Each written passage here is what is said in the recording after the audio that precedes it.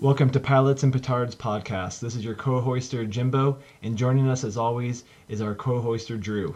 If you're expecting individuals authorized or interested in flying aircrafts, you might be a little disappointed. For the record, petard is a real word and it is non-discriminatory. Petards are explosive devices usually used to take out a door or a wall.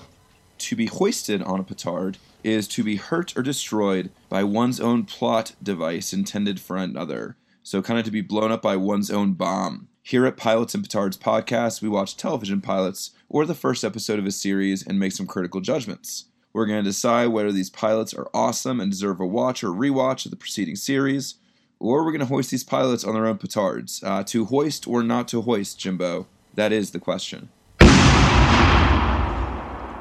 And that is what we do here at this podcast. And this week, we have a review. Yes, if you write us a review on iTunes or on your podcast provider, we will read it on the air. We are that kind of podcast. And by that kind of podcast, I mean the kind who likes to have subscribers and people who write reviews. So please subscribe, please write reviews. And this week, we're hearing from In a World, 5-star review titled More Please. This is some really great quality and creative analysis of these shows, great insights and great show selection thus far. Don't worry, Drew, I share a similar love for Buffy. Not only are these fun to listen to, but so far, they've brought back wonderful memories for me and got me back to the shows I've loved throughout my life. Keep it up and never stop touching back on the old greats. Thank you, In a World. You will receive your own personalized meme. Right, Jimbo? Yes, everyone that writes us a review, you will get a plug on the social media of your choice, or, even better, we will send you a personalized Pilots and Petards meme postcard. That is a postcard in the mail to you, personalized. Just send us a private message on any of our social medias and give us your address. We're going snail mail. Where the other podcasts are zigging, we are choosing to zag. You want some snail mail? You come to the Pilots and Petards podcast. We got you. This is the podcast with nothing much ado about aircrafts and potentially everything ado with first episodes of a filming series. Join us today as we cast judgment and determine if the show that put Glee clubs back on the map will be hoisted or not hoisted. That is the question. Today we're talking about Glee. So I'm going to start off with my background. As I mentioned last week, for those of you that weren't here, I binge watched the first season of Glee in Africa. It was my first New Year's in Africa. I found the show to be funny and entertaining enough to occupy about 2 days of my time to watch a whole season. I had a little bit of a jump on you. I'm the hipster Glee watcher. I watched it before you did. I watched the first season in the United States, and then, yes, when we were in the Peace Corps in Mozambique, I got so super addicted and got even more into the show in the second and third season. Then came back to America and lost a little bit of touch, but have very strong emotions tied to this funny little show. Let's jump right into it, Jimbo. What are your high points? I liked this show, so I got some high points. I would say the first high point I recognized was the ridiculous characters. It seemed pretty much every character that got any type of screen time had some amount of ridiculousness to them, from the bright clothes they wore to their cliche character portrayals to even the awkwardness of their conversations, and I found that to be fun. Very much agreed. The characterization from day one on this show was real specific. I've mentioned it before, I'll mention it again. Attention to detail, one of my most favorite things you can put into a pilot. Makes me feel like, the care and the work was really there, and all the jokes that are self-referential within the very same episode for these ridiculous characters are right there. And I like how you called out people being stereotyped. This show definitely leaned into the stereotypes hard. They kind of pushed through the stereotype wall and got out on the other side with some fully realized characters. Yeah, just from day one, they weren't afraid to call out the tropes. One of your high points, Drew. One of my high points, they got by me the first time I watched the show, because the first time you watch the show, you're just a viewer. The fourth or fifth time you watch the show, you're hoisting a podcast. And this time when I watched it, I was just amazed by the editing. Really, really, really tight editing. A lot of story being told in 43 minutes, and mostly because the music is in sync with the dialogue, which is in sync with filming. The best example I could give for the great editing was when Rachel has her audition, the director does a lot of things. First of all, we hear her voice, which I'm sure we will get to as either a high point or an MVP or a dangling thread. The voice of Leah Michelle is amazing. But then even while she's doing her audition, we get the voiceover and the dialogue that tells you about her character. It's a really, really nice monologue that shows her point of view. And then the physical acting of Leah Michelle in these different situations combined with the music that's still being overlaid and her monologuing about herself through this is just real tight storytelling. And it's, in a way, I like it when stories are showing, not telling. But this one was showing and telling to great effect. So the editing was strong. Did you particularly enjoy the stream of consciousness type jumping around? It didn't stick out to me. So maybe I didn't. I see what you're saying now that you pointed out, but the fact that it didn't stick out to me probably means it wasn't a high or a low point for me. Maybe I was just in the story. Did you? I noticed it when it switched from Will to Finn, but I completely overlooked it when it went to Rachel. I don't know. I was kind of on the fence about it. I didn't consider it a high or a low. The new segment called Midpoints. Midpoints. It was a midpoint. There you go. Moving on. The talk about Rachel transitions into my next high point, which is the music. The music was excellent, and that made the show enjoyable. Auto-tune can make anybody into a singer these days, but I think there was a lot of talent on display. If you continue to watch the show, you'll see that talent develop, but I definitely think that the music was strong because the performers were strong. The music selection is also a big reason that the show became a hit. I'm going to comment by not commenting on the coincidence that the 6 people that try out for Glee Club were all pretty fantastic singers. What's the chances of that? Good on a television show. High to extremely high on a television show. I want to talk a little bit about the humor. I want to get your read on the humor of this show. We've watched other shows that have been sitcoms. We've watched shows that have been dramedies. What was your take on the humor of Glee, especially in the pilot? I have to say the humor was a hit and miss for me.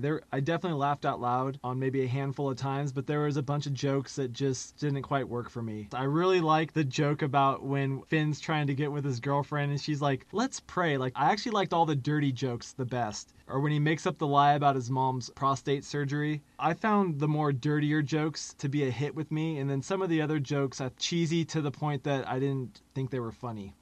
What was your take on the Sue Sylvester character? People are polarized on her humor. I've never been a huge fan of her. I do think the character in this episode, from what I remember from the series, is good. I found a lot of the school humor to be very funny. I've talked about my day job before in a middle school.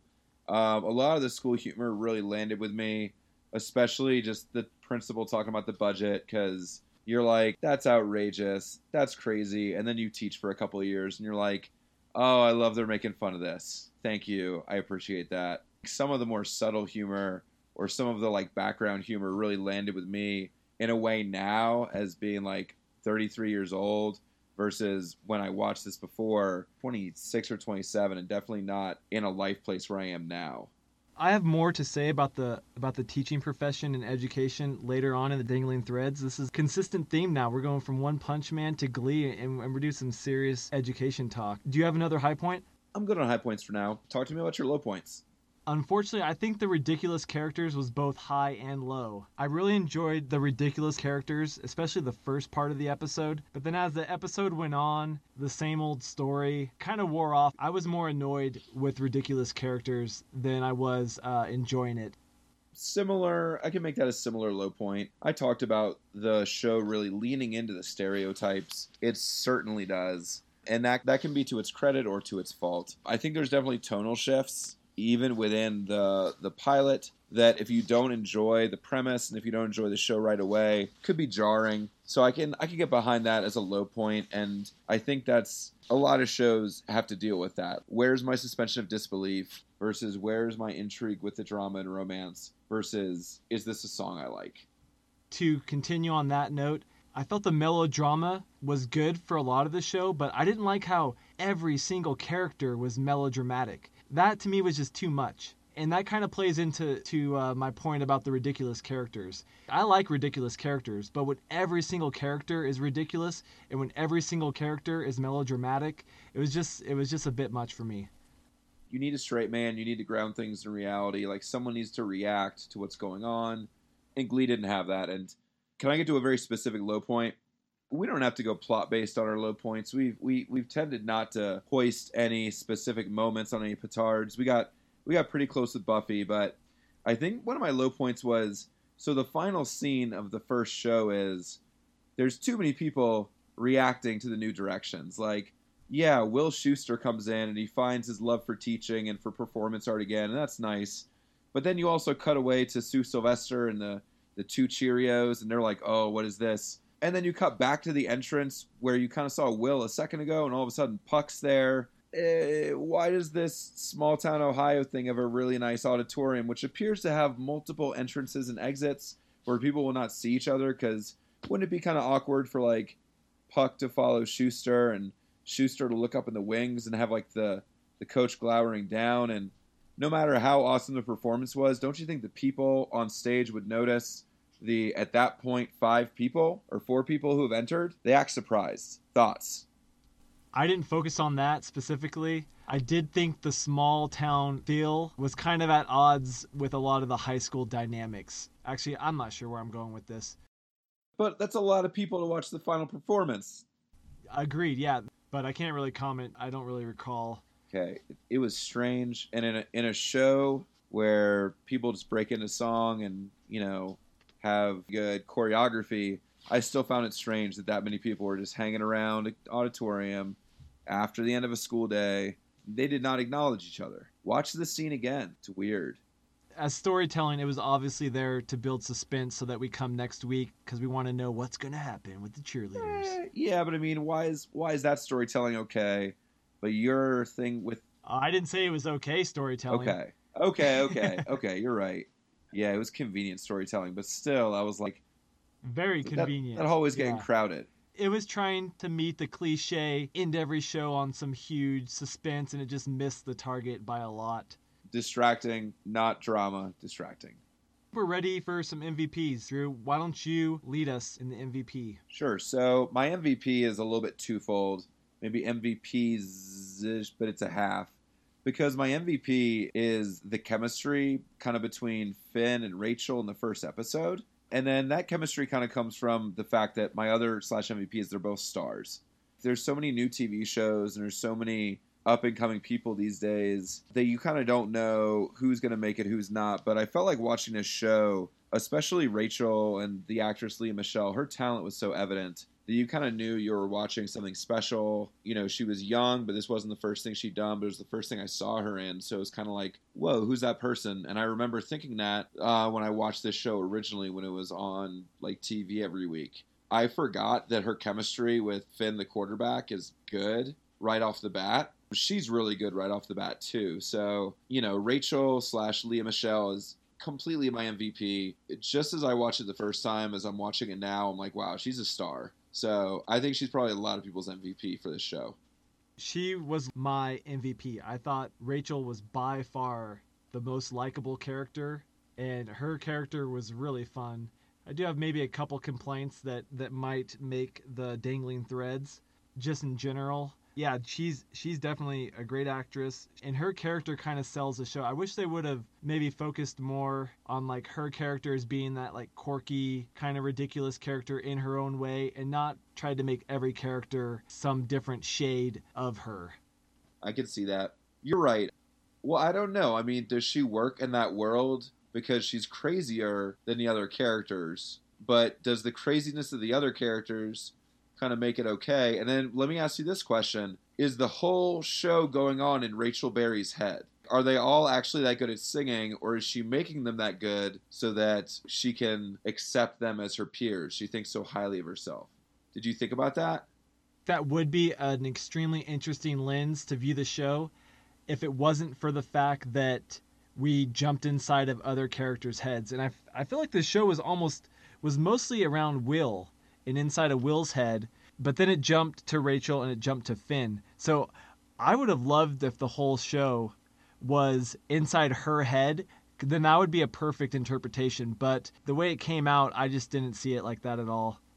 It could be what she thinks is happening in Mr. Schuester's head. It could be, but she might not even be in the Glee Club. She could just be sitting in the back row being miserable, and this is all in her mind. That's a huge stretch, man. That is a huge stretch. All right. Think about it. Thought about it. But, okay, that's fair. Yes. Can we move on?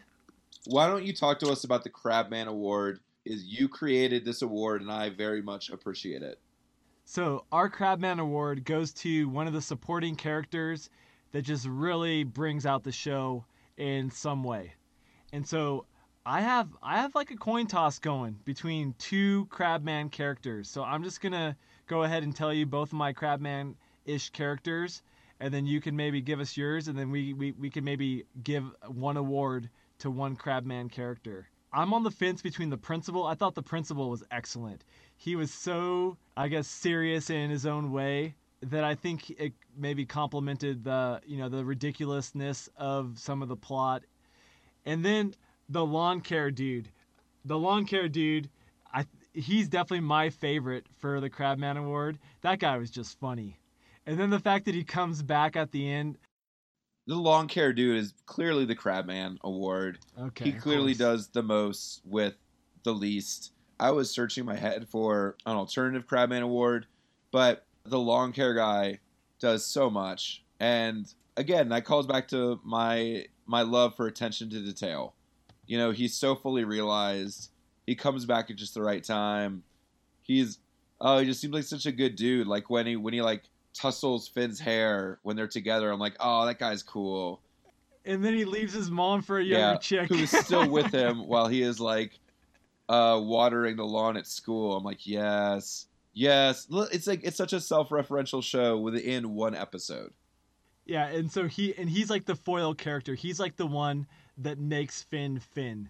This strange guy with his Joe Dirt super long mullet, and he comes in and just makes Finn. Crabman Award goes to unanimous consensus lawn care dude. I'll find that guy on Twitter. I'll let him know that he won this award. And I will let him know that winning a Crabman Award makes you eligible for one of those Pilots and Petards postcards that everyone's talking about. Now, I think our dangling threads are going to be interesting today. First, I want to ask you how you felt about the portrayal of the teaching profession in this pilot episode.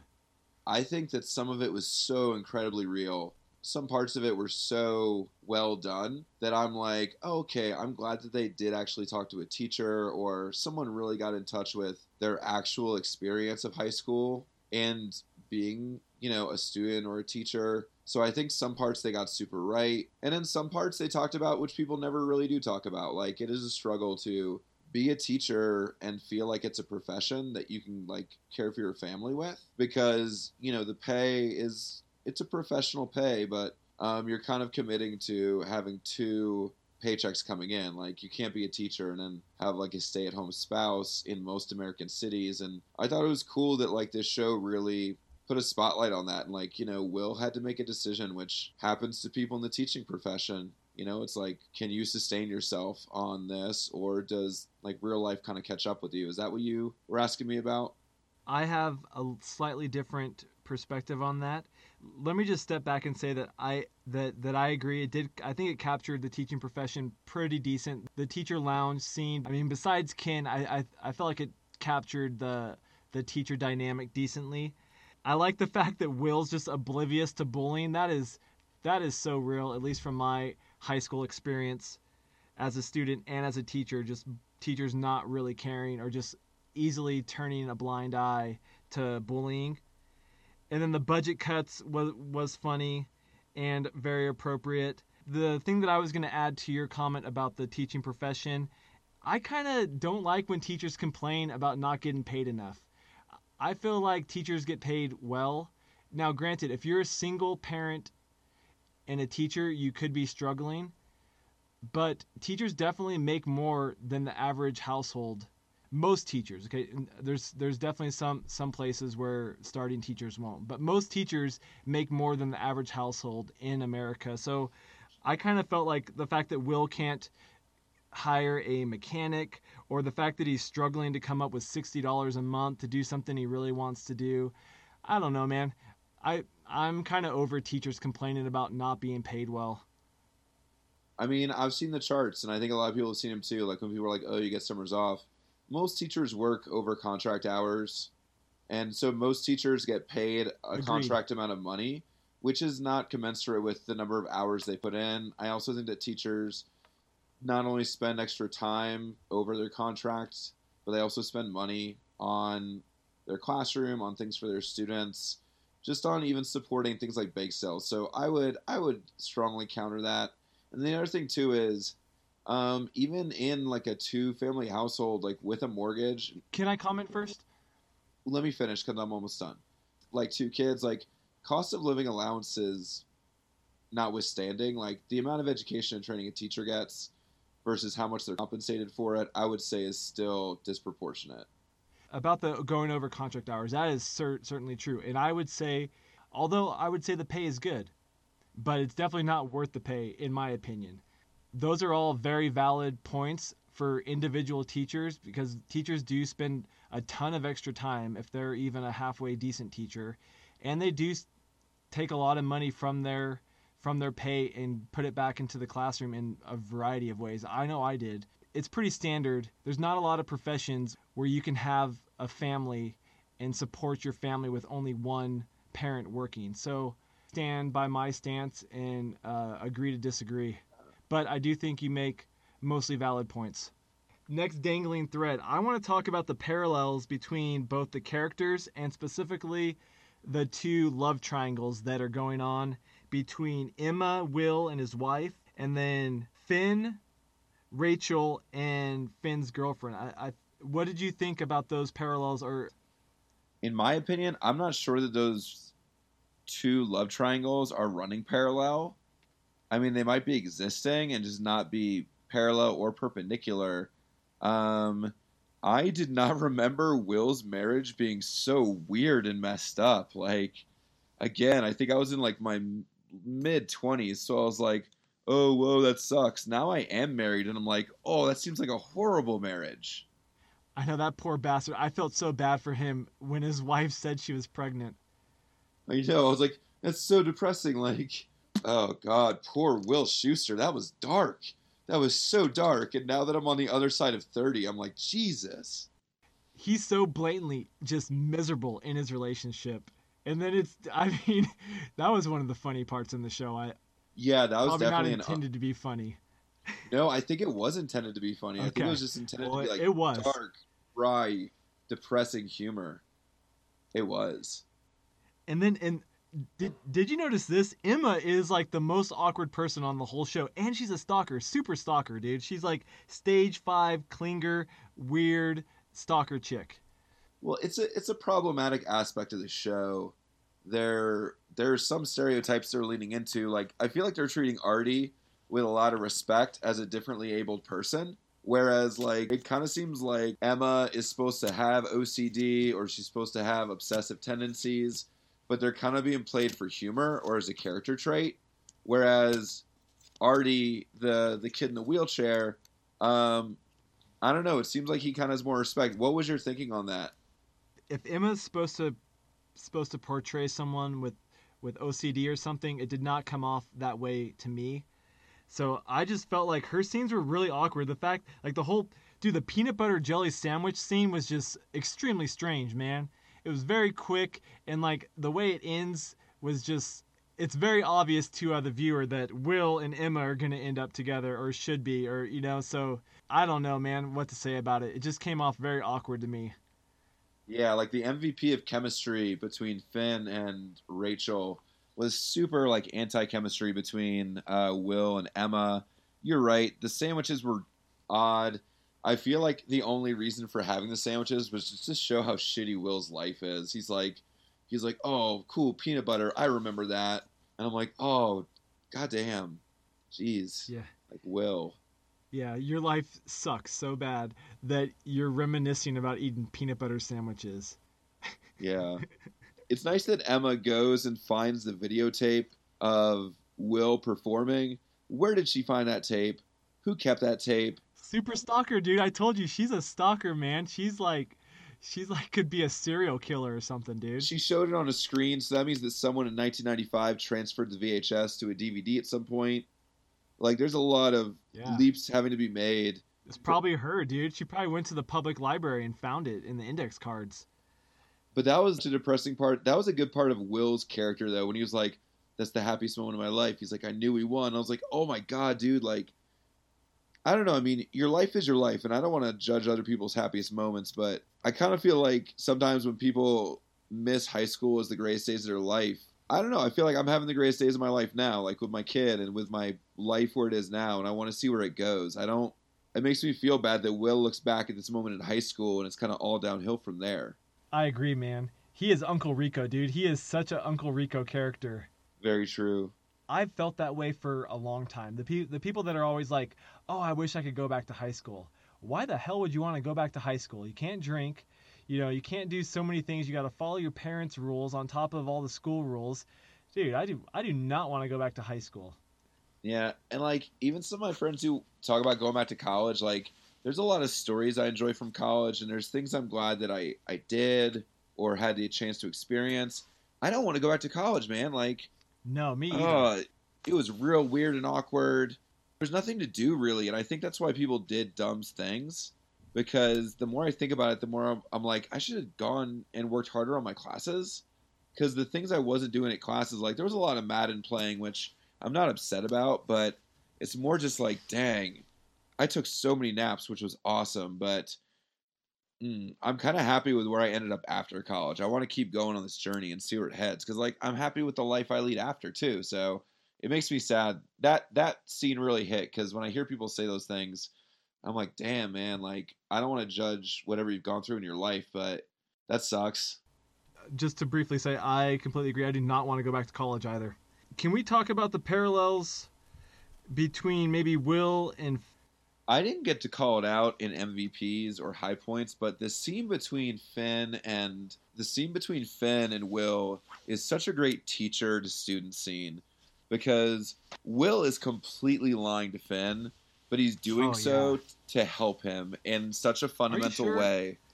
Yes, he really wants to help him. He wants to show him what's inside of him, and he wants to show him it's okay to be a performer and to be both things. Like, maybe I'm being altruistic here and I want to see those things, but I feel like that's a part of education, like you gotta, even if you don't know what a kid can do as a teacher, you have to be a champion and you have to believe in them before they believe in themselves. So it was just funny that Will was so blatantly lying to him and like the things he was lying about were hilarious, like telling him he was going to go to jail for like, what was that, like a gram or something. That was so funny to me, but like what he was doing to him is such a thing that I feel like teachers do, which is like seeing the good and like seeing the potential in kids before they see it in themselves and then convincing the kid it's there.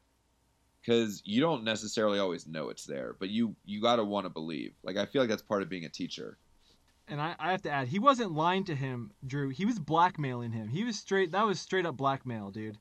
I'm not sure that Will knew that Finn wanted to be a singer. I kind of saw it as Will forcing his ambitions onto Finn because he wanted that. Now, I mean, deep down as a viewer, we know that Finn does want that because of the way the story was told. But I think it's a bit of a stretch, or maybe not a stretch, but I don't think that necessarily Will was being altruistic at all. I think he was being extremely selfish in blackmailing Finn. That's one way to look at it. I think that you need to like take into account that Will went to the football practice, that he had an open mind, that he wanted to find people, and so I think that he had already shown that he was being a good dude, and it's good for Finn. He turned out to be right.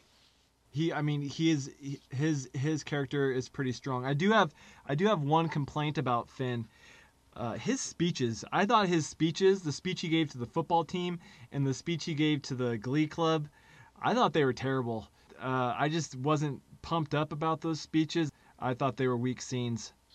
I would agree with you on the scene where he tries to get the Glee kids to believe in him and to believe in themselves.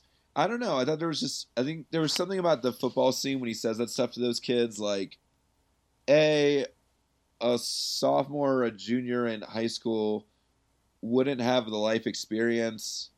Well, I don't want to say wouldn't have because you don't know what kids go through, but maybe wouldn't have the self-awareness to say that kind of speech to the rest of them, although that's exactly what you would want kids to say. And I feel like maybe that's the writer or the director speaking directly to the audience, saying, high school sucks, your status there doesn't matter, but I know that you super care, but here's why it doesn't matter, if that makes sense. I think this show speaks to a certain type of high schooler extremely well. It's a lot of high schoolers, not just like theater kids, but like just kids who feel like, No, yeah, that's what I'm saying. Kids that are maybe unsure about themselves or things like that. but I feel like it's a lot of kids, and the ones who project that they are super comfortable and super secure and kind of either smug or self-assured. A lot of times, that's kids like covering up for the fact that they have doubts or that they're trying to figure it out. So I think it's more than just like some. I think it might be the majority of kids. I don't know, man. Like high school, middle school suck, even in the best of conditions. I think maybe a majority of the kids are just like, and like some kids it's like really awesome, and other kids it's like terrible. I would say that a lot of high schoolers would just be really turned off by that show. That's why I said maybe a certain type of high schooler, because if you're not willing to accept that genre of TV show, you're never going to give it a shot to even hear that scene. Fair. It's late in the episode. The people who are going to watch are invested. Very late. But it's necessary to the plot, Finn's got to do what Finn's got to do in the first episode to establish himself. And, I don't know how many episodes they ordered, in a run. Like, maybe they ordered 10 episodes, and I know this show got popular fast, and they, like, made changes. But I think they were establishing Finn as a certain type of character and, positioning him as, like, the leading man. All right, so we've knocked off both of my dangling threads. Do you have anything?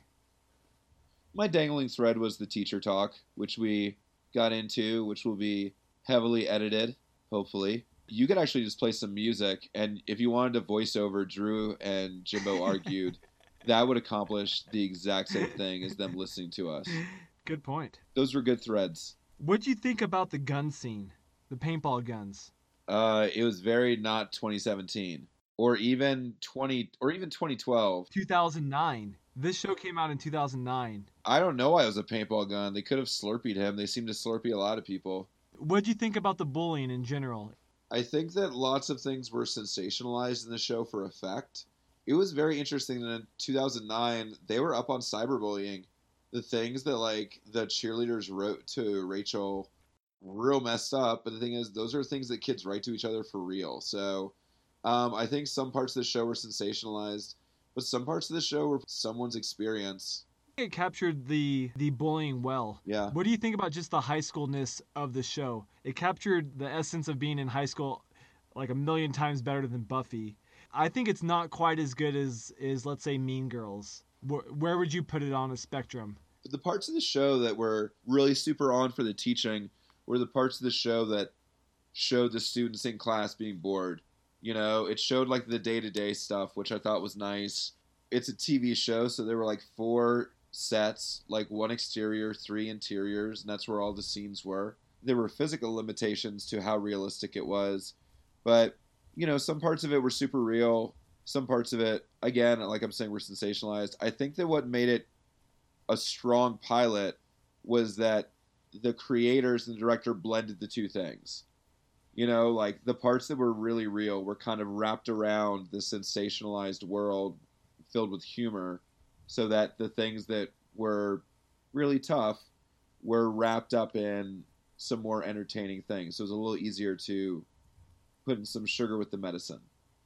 All right, you know what? I'm just going to very briefly, one last thread. This show had excellent representation, and Yeah. Can I just make a comment? I love when Rachel talks about her 2 gay dads, and then she's not sure which one the real dad is. They put the sperm in a blender or something like that, and her one dad is black. I thought that was funny. The fact that she's obviously not black, and she's not sure who her dad is. That's just, like, she is so colorblind, and I think it fits her character well. And it's awesome. And, that's a joke that Definitely. that rewards details and rewards the careful viewer, because she's saying it as, again, they're editing down all the pictures and her thing. It's a really nice piece of work.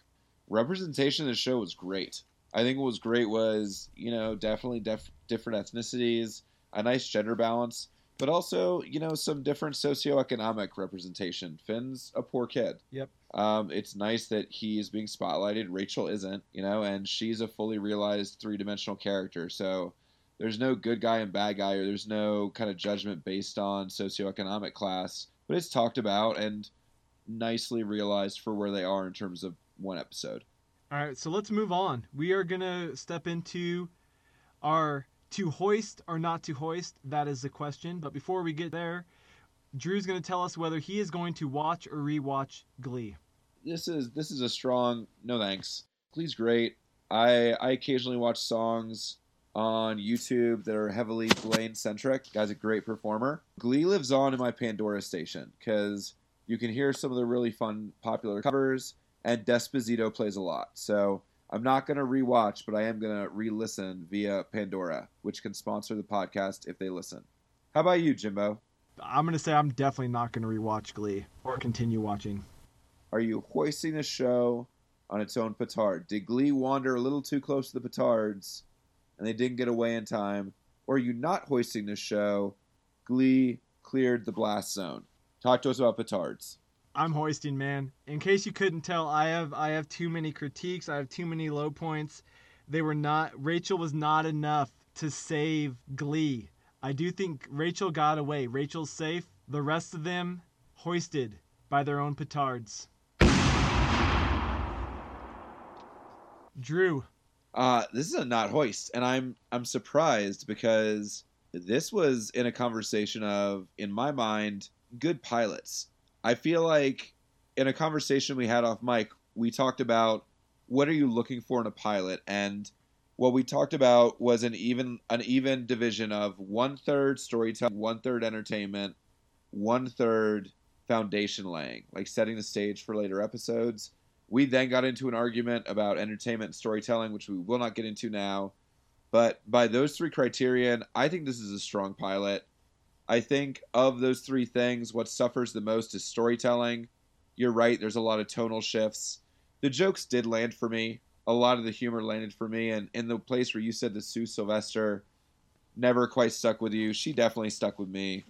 So I'm not going to hoist this one. I think it's a strong pilot with a really nice, diverse cast that has some nicely realized characters while still playing fun with some stereotypes. And I like the music. Rachel carried this thing on her back. She was the MVP, and she made it happen. She's the LeBron. I'm going to be a good co-hoister, and I'm going to say, as an individual, I hoist Glee. But as Pilots and Petards podcast, Glee is going to get an official not hoist. All right, by ununanimous decision, Glee officially not hoist. Huzzah! Anti-sound effect. That was very magnanimous of you, Jimbo. I like that. I like how we have individual hoists, and then we decide as a podcast. I did not know you were going to do that. That was cool.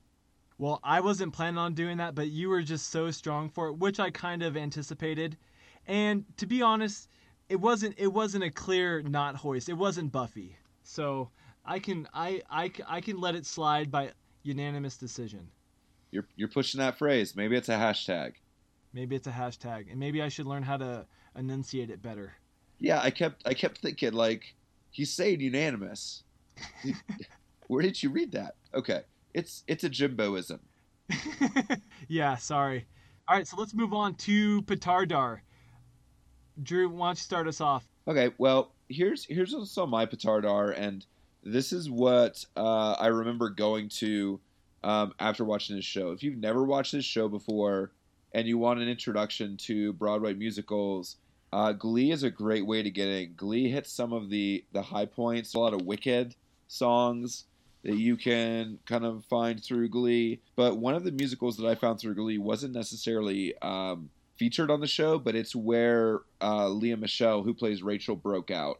The 2006 cast recording of Spring Awakening is a musical based on an 1891 play about turn-of-the-century German kids in a village just learning about sexuality and dating each other. And there's a lot of really great songs. And Lea Michele is the lead, so she sings a lot of the great songs, and her voice is just on display with this soundtrack. Highly recommended. In addition, if there's any Hamilton heads out there, You'll Be Back with Jonathan Groff, who also was in Spring Awakening.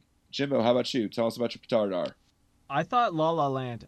I felt like a lot of things that missed with me about Glee, La La Land hit. I didn't really mention it, but the bright colors and all that flamboyant stuff on Glee was kind of like a miss for me, but I felt La La Land had a way better visualization and choreography with their storytelling. So I would recommend, if you want an adult version of Glee, there's no high school characters in La La Land. I think La La Land would be a good one. If you want a better representation of high school, I say Mean Girls would be in my petardar. If you like Glee and you haven't seen Mean Girls yet, you have to go watch Mean Girls. Jimbo, what are we watching next week? Oregon viewers are really dominating the Pilots and Petar fan club right now. So last week, we gave a shout out to this week to Brian for Glee because he's one of our faithful listeners. We have another faithful listener in Oregon who is recommending we do Supernatural. So next week, we're going to step into Supernatural. I have not seen a single second of Supernatural. I'm going to be coming in with fresh eyes. I've seen an episode or two of Supernatural. I am more aware of it because of its social media platform. I just know that the two guys are in a lot of memes. They're in a lot of GIFs. I think I'm going to recognize some faces, but not necessarily the show itself. So, Jimbo, where can people find us if they want to find us on social media? The first thing that you could do if you're lazy is just put in your search bar, just put Pilots and Petard, and you're going to get a handful of hits. We have a website at pilotsandpetard.com. We have our podcast. If you're not listening on a podcast app, our podcast should be on most Android apps, and it's definitely on Apple and iTunes. And Drew, can you give the listeners our Instagram and our Twitter? Absolutely. Our Instagram is Pilots and Petards Podcast. Find us there. We got some memes, some memery going. We are on Twitter at Pilots and Petards. So you can tweet at us with some show suggestions, or if that's where you want your social media shout out to go. And we have a Facebook group. So again, the same way that you find us on the internet by putting in Pilots and Petards, put it in the search bar on Facebook. You can join us there. A couple more, actually. We have an email. If you want to email us, we are at pilotsinpetardspodcast@gmail.com. And then also on our website, I would especially, Jimbo would appreciate any comments. If you want to continue any of the conversations that we've had here, I think the website would be a great place for that. If you have any feedback on the show, I can take it on the website. Or if you have any feedback on the website, I'm all about feedback at this point, trying to fine-tune the show. Indeed. Don't forget those reviews. Yes, reviews. Once again, in case you skipped the first part and you're still here for this last part, we will give you a plug on your social media of choice, or we will send you a personalized Pilots and Petards postcard. It's going to be a hot item in the future if Drew and I ever become super famous. And when we become super famous. When we become super famous for podcasting. When Drew becomes super famous. Nice.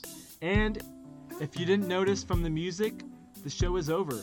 But if you want to stick around because you just love us as much as we love us, then we're just going to kind of talk it out for a little bit. Enjoy the music. I need to give a plug out to Jake Drew and a unanimous guitar player. Jake Drew mixed up the music that you're hearing right now, and you can find Jake Drew on Instagram, Twitter, or YouTube. Just go and search for Jake Drew on there if you want to get a little more of his music. And that's my plug for this week. Nice. I think we got most of what we had to talk about for Glee. Yeah, edit out a bunch of my teacher stuff, especially in the dangling thread. Like, you don't have to have me repeat anything I said. Like, if I said it once. Yeah, definitely. Yeah, I think I was doing the same. Yeah, and then I kind of promised Brian that we weren't going to talk about Shop. I made no such promise. Okay, go for it then. Yeah. Well, yeah, man, Glee. You know what? Glee just didn't hold up like it did, or like I expected. I mean, you know, I gave you your not hoist just out of sympathy, probably more than anything. I think you're moved by my arguments and my passion. And also I called out the diversity of the cast as well as the organic way that it was integrated into the story. I was right is like one way of looking at it too. Fine, but you were right, Drew. I know. Oh, that never gets old. Audience, if you're still with us, if you're still with us, we have a couple other requests. If anyone wants to send us some artwork, we will post that on Instagram.